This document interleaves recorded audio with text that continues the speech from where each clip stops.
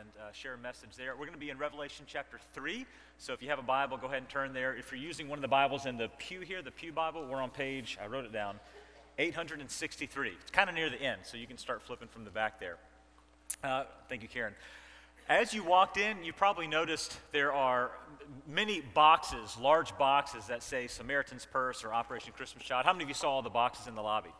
So this year, we've been involved in Operation Christmas Child like other years. However, this year we were invited to be a receiving center, which means other churches in the area, other individual families, schools, whatever, brought boxes here, and we're going to just kind of hold them and then take them to the next location. So there's actually over 2,600 Operation Christmas Child boxes in the lobby. Now our church didn't pack them all, but they were gathered in here. We did pack several of them, but they're going to be shipped off to the next place. I think it's somewhere in Carlisle. But that's kind of cool that we've been able to be a part of that. And thank you, all of you who donated materials, who packed boxes at home, who went to Downey Elementary and packed boxes with them, who helped receive boxes from other places. Thanks for everybody who was involved in that. That's kind of cool that our church gets to be a part. So this morning, we're going to continue a series going through 7 letters written to 7 churches in the Asia Minor area shortly after the time of Jesus. So again, we're in Revelation 3, or page 863 in the Pew Bible, if you're turning there. While you're turning there, quick story. How many of you have heard the one about the cricket? Okay, good. Nobody. All right. So here it is. So once upon a time, there was a country boy who traveled to visit his friend who lived in the big city, in Manhattan, in New York City. So he arrives in New York City, and as soon as he gets there, they decide to go for a walk down the streets of Manhattan, hustling, bustling area. As they're walking, the country boy pauses for a moment and says, "Hey, did you hear that?"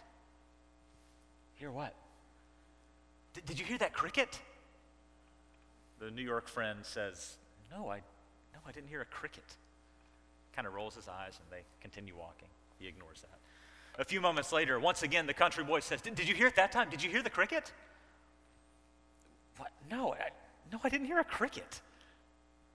At this point, he's getting a little frustrated. Why does this guy keep pointing out this cricket? What is he talking about? So they continue walking on, and just a few moments later, "How about that time? Did you hear it that time?"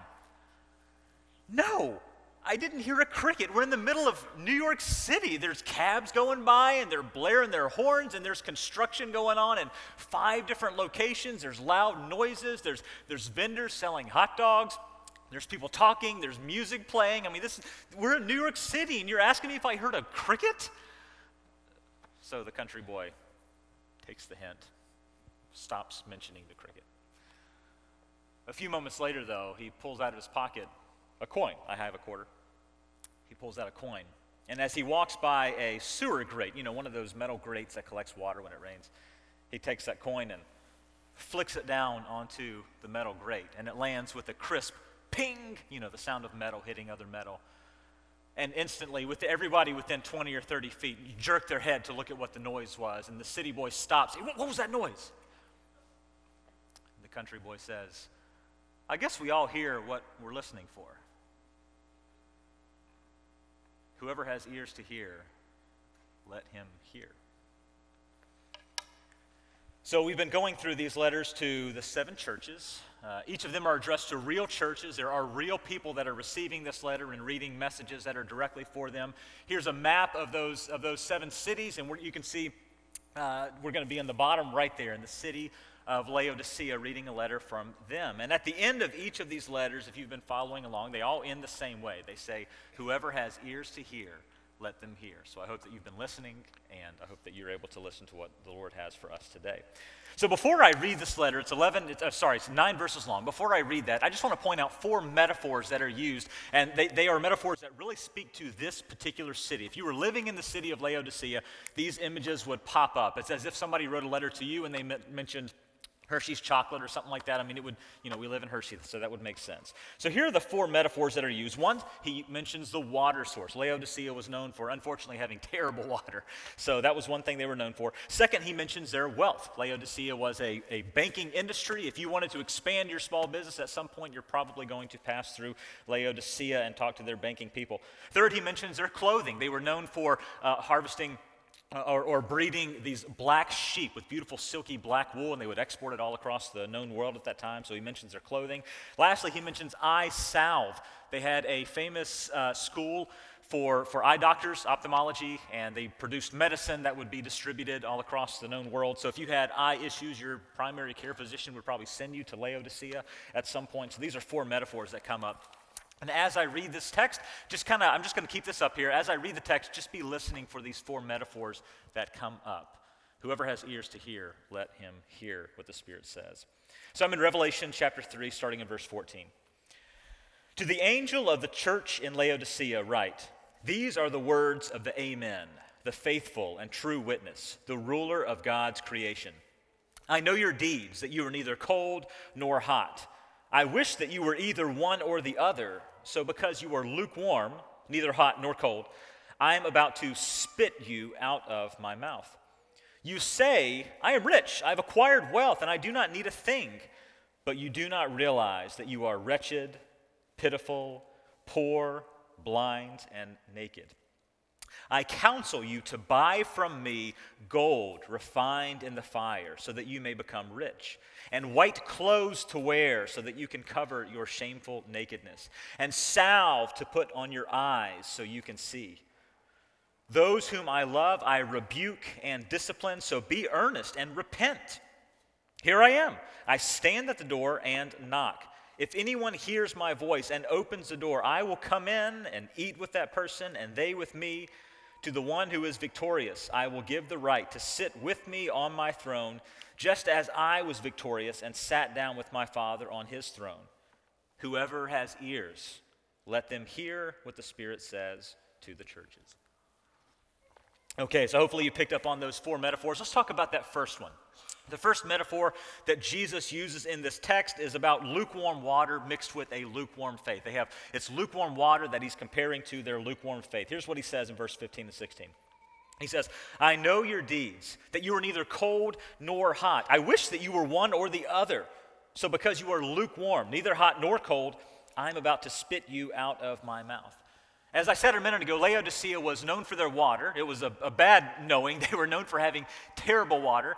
And what made this worse is they had 2 neighboring cities. Here's a map of 2 other cities, Hierapolis and Colossae, that were known for having excellent water. Hierapolis was known for having natural hot springs. And if you've been to a hot spring, maybe you were able to actually sit in a hot spring. They have them out west and other parts of the world. So I've never been able to enjoy that, but they had these nice hot springs that you could sit in. Colossae was known for having cool streams, nice fresh water from streams. And Laodicea was not known for that. They had to pipe their water in at least 6 miles from one of these neighboring cities.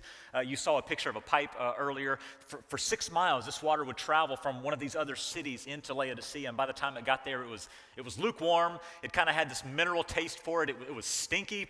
It had turned stale and stagnant, and we have reports from the ancient world that people would get sick from drinking this water. They were known for having really gross water. People would mix wine with it to hopefully kill off the germs and stuff like that. It was pretty gross here. And so here's what the writer's trying to say. This church is similar to the city's water. Nobody wants to be similar to city water, especially not in Laodicea.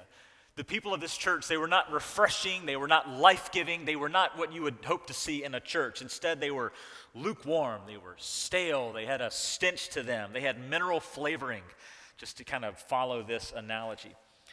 If you've ever met somebody that has a strong relationship with the Lord, you can tell they really have a genuine, strong relationship with the Lord. Being around them can be refreshing. Being around them can be life-giving.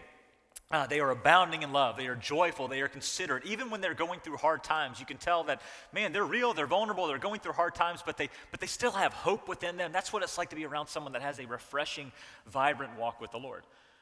When you're around a lukewarm believer, it can be, you get this lukewarm taste from them. They can be kind of meh. It's like they believe the stuff in this book, but they don't live it out. They don't serve God. Instead, they expect to receive from God. When they go through hard times, they don't abound in hope that God is with them even in the hard times. Instead, they talk about what they deserve and what is not fair and these sort of things. It's lukewarm. It's not a genuine, vibrant walk with the Lord. So here's what I ask for you.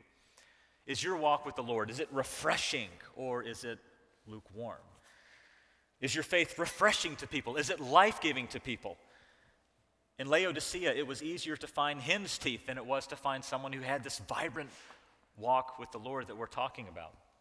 And so is Jesus getting what is best for you? Are your priorities aligned in such a way that he is getting what is best for you? Or are you just meh about your faith? Whoever has ears to hear, let him hear what the Spirit says. So this city, this church is mentioned being comparable to the lukewarm water of the city. So lukewarm water and a lukewarm faith. Here's the second metaphor that comes up. Material wealth, but spiritual poverty. Material wealth, but spiritual poverty. And here's where he says that in verses 17 and 18. Jesus says, "You say that I am rich, that I have acquired wealth, and I do not need a thing, but you do not realize that you are wretched, pitiful, poor is a word there, blind and naked. I counsel you to buy from me gold refined in the fire so you can become rich." Now, once again, the reason the writer brings up them being rich is because this city was known for their wealth. They were a banking area that was known in the ancient world. They had 2 theaters in their city, which was not very common in that day. Imagine Hershey had 2 giant centers, be overkill in my opinion. So they had 2 big theaters in this city. In fact, here's another example that'll show you what the wealth of the city represented. In the year AD 60 to AD 61, so around about the time this letter was written, there was a massive earthquake that hit the area, and the Roman government decided to send aid to help these cities in this area rebuild their buildings and such, and Laodicea actually refused to accept imperial aid. It's kind of like how many of you got a stimulus check over COVID, and you were like, nah, I'm not going to cash that. I mean, people don't do that, right? But the city said, no, we don't need imperial aid. We don't need money from the government to rebuild. We can do it ourselves. We are rich. We have acquired much. We do not need anything. That's literally what they said when this happened. And so here's what Jesus has to say to the church of Laodicea, verse 17. "You say that I am rich and do not need a thing, but you don't realize that you are poor. Yes, you are materially rich, but when it comes to your spiritual walk with God, your vibrancy, you are materially rich, but spiritually poor."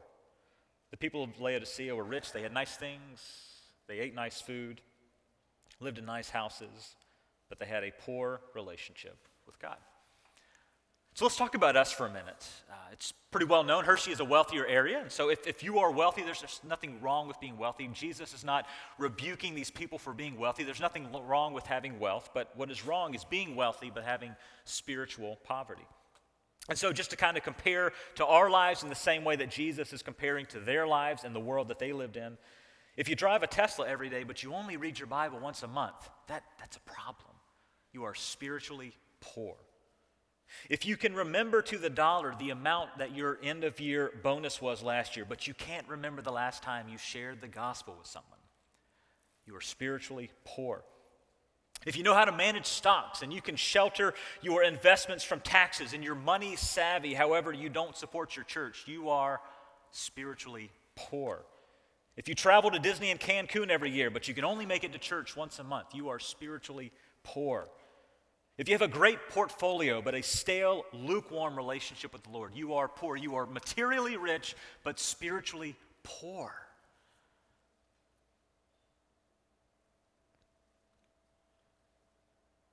I hate it when speakers do these awkward pauses. Don't you hate that? Let's just talk real for a little bit, okay? Listen. I know that you're trying. All of us. I know that you're trying, and you have a desire to have a genuine and a vibrant relationship with the Lord. Otherwise, you wouldn't be here. And so I could go all hellfire and brimstone on you. I could, I was raised in the South, so I know how to do that, but I just don't think that would be super helpful, because I know you're trying. I know you're trying. So let me just say this. Let me challenge you with this. If you're a believer, if you're a Christian, here's what you need to do. Every single day, just read your Bible and pray. I'm talking 15 minutes. Every day. We don't really have a good excuse to not be able to do this. So just read your Bible and pray once a day, 10, 15 minutes, okay? Make it out to church once a week. Jesus died for the church. He loves the church before he ascended into heaven. It was like the thing that he created. I mean, Jesus loves the church and died for it. He shed his blood for it. He loves it. He wants you to be a part of it.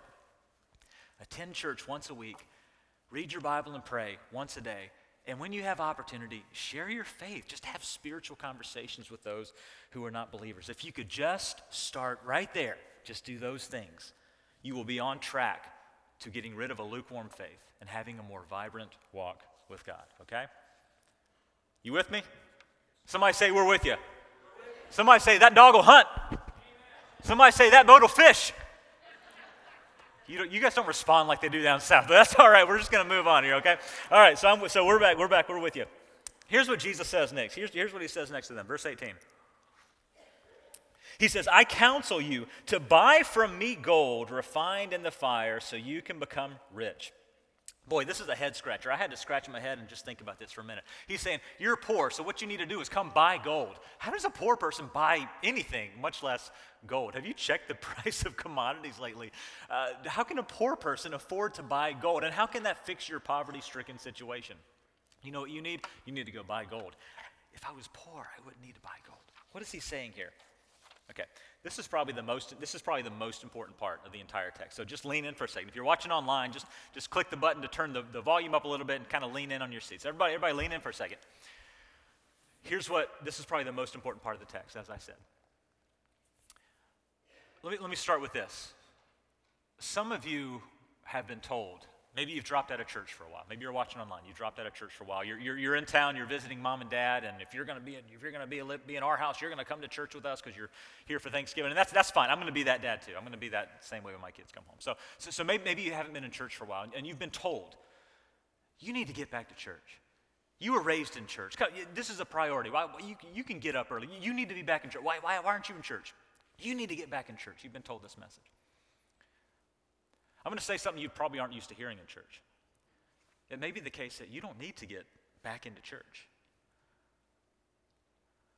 I've been where you are, and so if you don't really have a desire for church, to be around God's people, if the Bible is not something of interest to you, if praying is not something of interest to you, it may not be the case that you need to just get back to church. It may be the case that you aren't a believer. And if that's the case, you don't need to go to church. You need to have a relationship with God and have your sins forgiven. So here's what Jesus is saying. Come and buy gold for me. How does a poor person buy gold? The point he's trying to make is that the gold has been paid for. The gold is free. That's why you get it from Jesus. That's what he's saying in this text. And so listen, I've sat where you've sat. If you've been out of church for a while and you're visiting here because it's Thanksgiving or whatever, if you're watching online, you don't really attend church anymore. I've been where you've been. When I was a teenager, I remember sitting in a service kind of like this, and it was at a time where I didn't really care about church, and I felt kind of guilty. Everybody around me seemed to talk about God all the time. They loved God. I didn't really care. Church was incredibly boring to me. I didn't really read the Bible. It was very boring to me. I didn't really pray. I tried to pray once or twice. It was weird, so I didn't do that. I was a teenager, and I just didn't care about these things. I was imagining maybe one day I would just graduate from college and kind of be done with all this, no matter what Mama said. That was me. And then the preacher got up, and I tuned in because he just started talking about the gospel.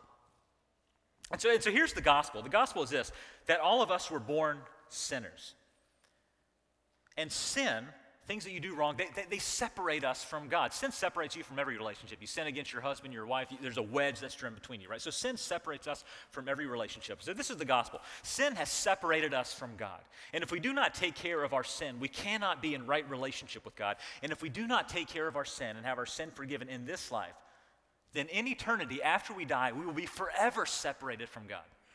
There's different places, there's different words used to describe what separation from God is in eternity. Hell, Gehenna, the lake of fire, there's several, but we don't know exactly what that looks like, but there's a separation from God that we have to fix right now, and the only way to fix it is by believing in Jesus, because Jesus died on the cross. He didn't die on the cross to be a good example. He didn't die on the cross to just be a moral example of, this is how you love other people. No, he actually accomplished something. He paid the debt, the penalty for your sins on the cross.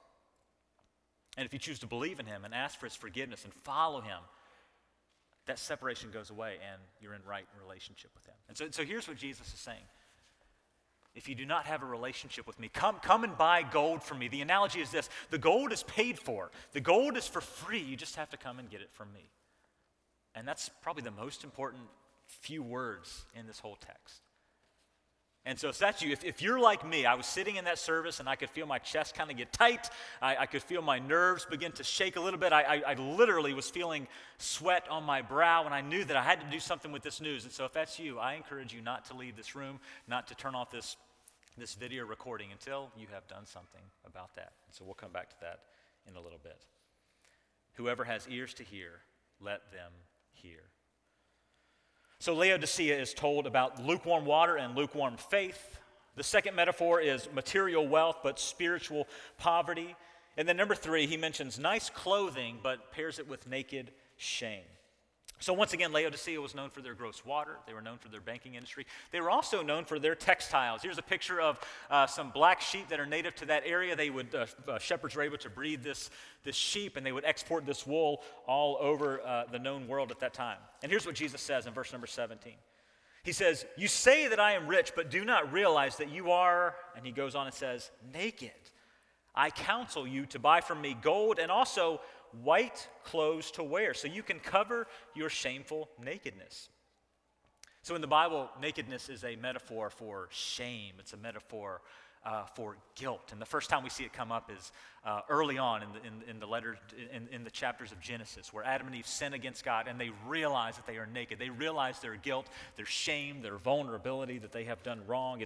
Nakedness is to be vulnerable, it's to be sinful, it's to be embarrassed, it's to be shameful, it's to be guiltful. Some of you have already accepted Brene Brown into your heart, and so you know there's a lot that I could say about shame right now, so I won't get into all that. But I will say this. In verse 18, he says, "The solution is, I counsel you to buy from me white clothes to wear so that you can cover your shameful nakedness." Jesus is saying, don't buy other things that you could try to purchase and buy to hide your nakedness. Don't buy into, if I can just kind of take that phrase and kind of turn it on a hook, don't buy into the shallow messages that come up in society. Don't buy into the promises that the world makes. Instead, I want you to buy from me, right? The world may tell you just to be true to yourself and look within, and that will get rid of all the regrets that you have. Those regrets are ill-founded. Just be true to yourself, and that will get rid of your guilt. Jesus says, no. This world says, follow your heart and just follow your feelings. If you do that, that will fix this guilt that you don't need to have guilt. Just follow your feelings, and that will get rid of your guilt. And it does not do that. This world tells you just to create your own self-identity. If you create your own identity and really leverage that and harp on that and focus in on your own true self, your identity, that will fix all of your self-esteem issues, and you'll feel so much better about yourself. This world tells you, do whatever makes you happy. If you do what makes you happy, that will get rid of the shame that you experience. And Jesus says, no, don't buy that stuff. Don't clothe yourself with more individualism. Don't clothe yourself and wrap yourself in some kind of authentic identity that's true to yourself. Don't disguise yourself by just being more expressive online or in person. Instead, come and buy garments from me. I know you have to submit to a different authority outside of yourself, but if you wrap yourself, if you clothe yourself in what I have to offer, that is what will get rid of the shame and the guilt that you are feeling. Whoever has ears to hear, let them hear.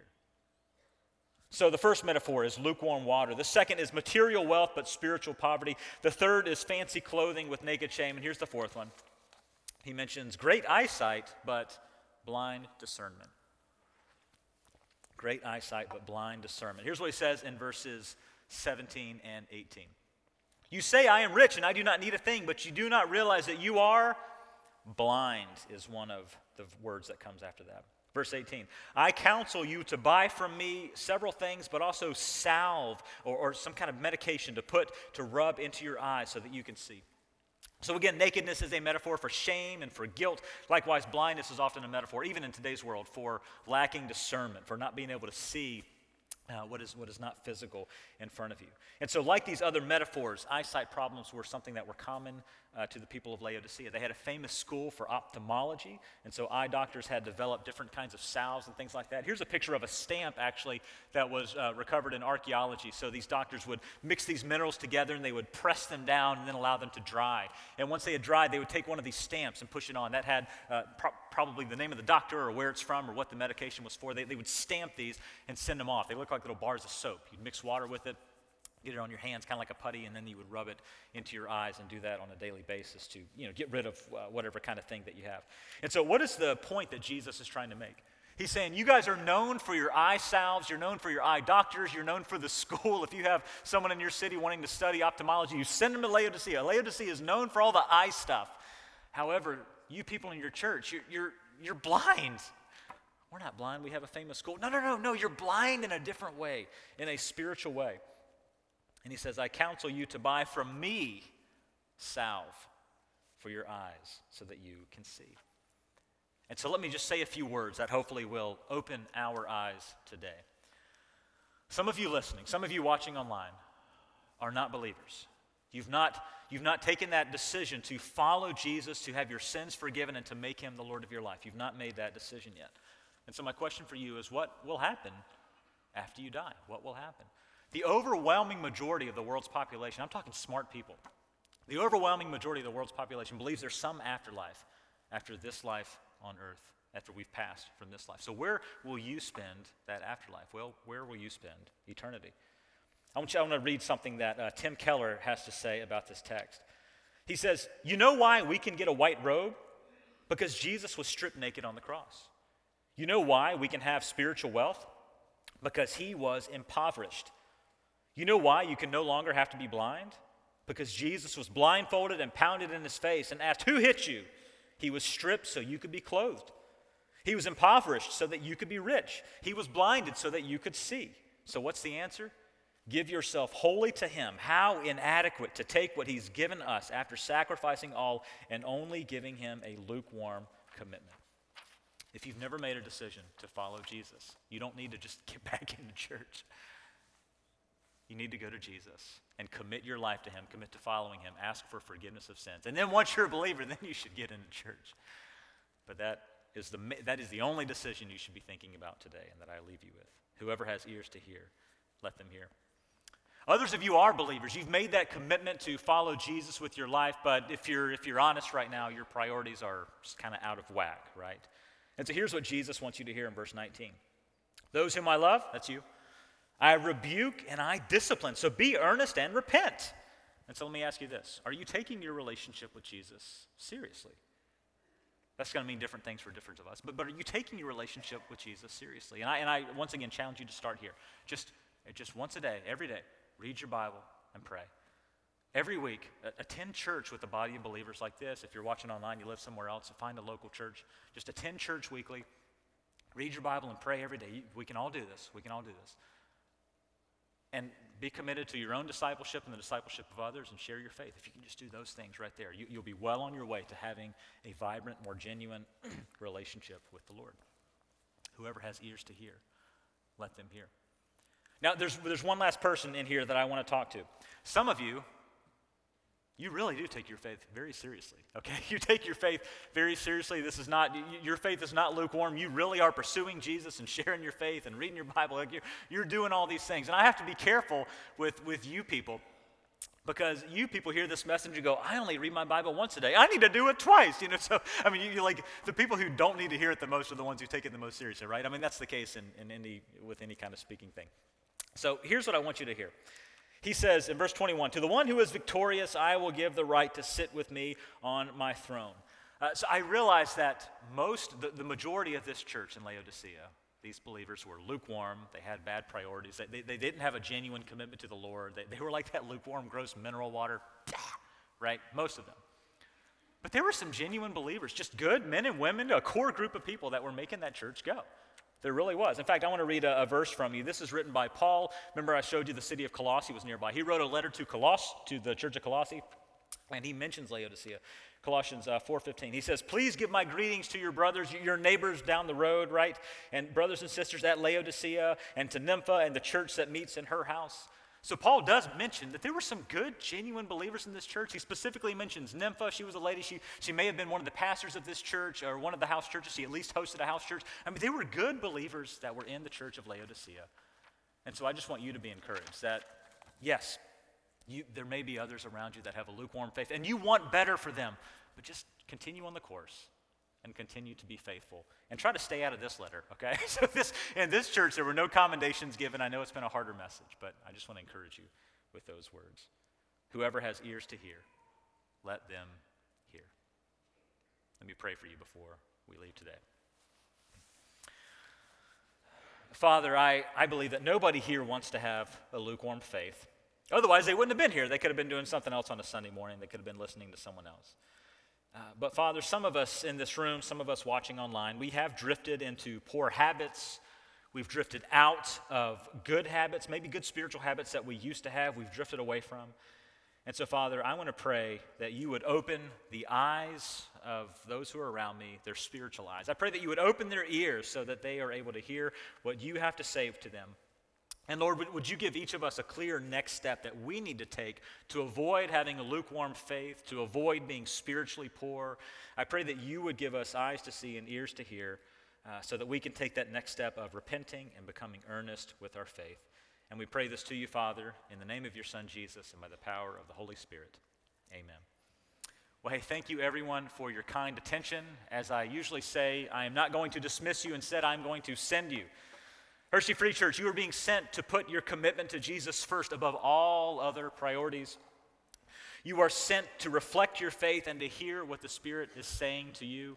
Whoever has ears to hear, let him hear. You are not dismissed. You are sent. Thank you very much.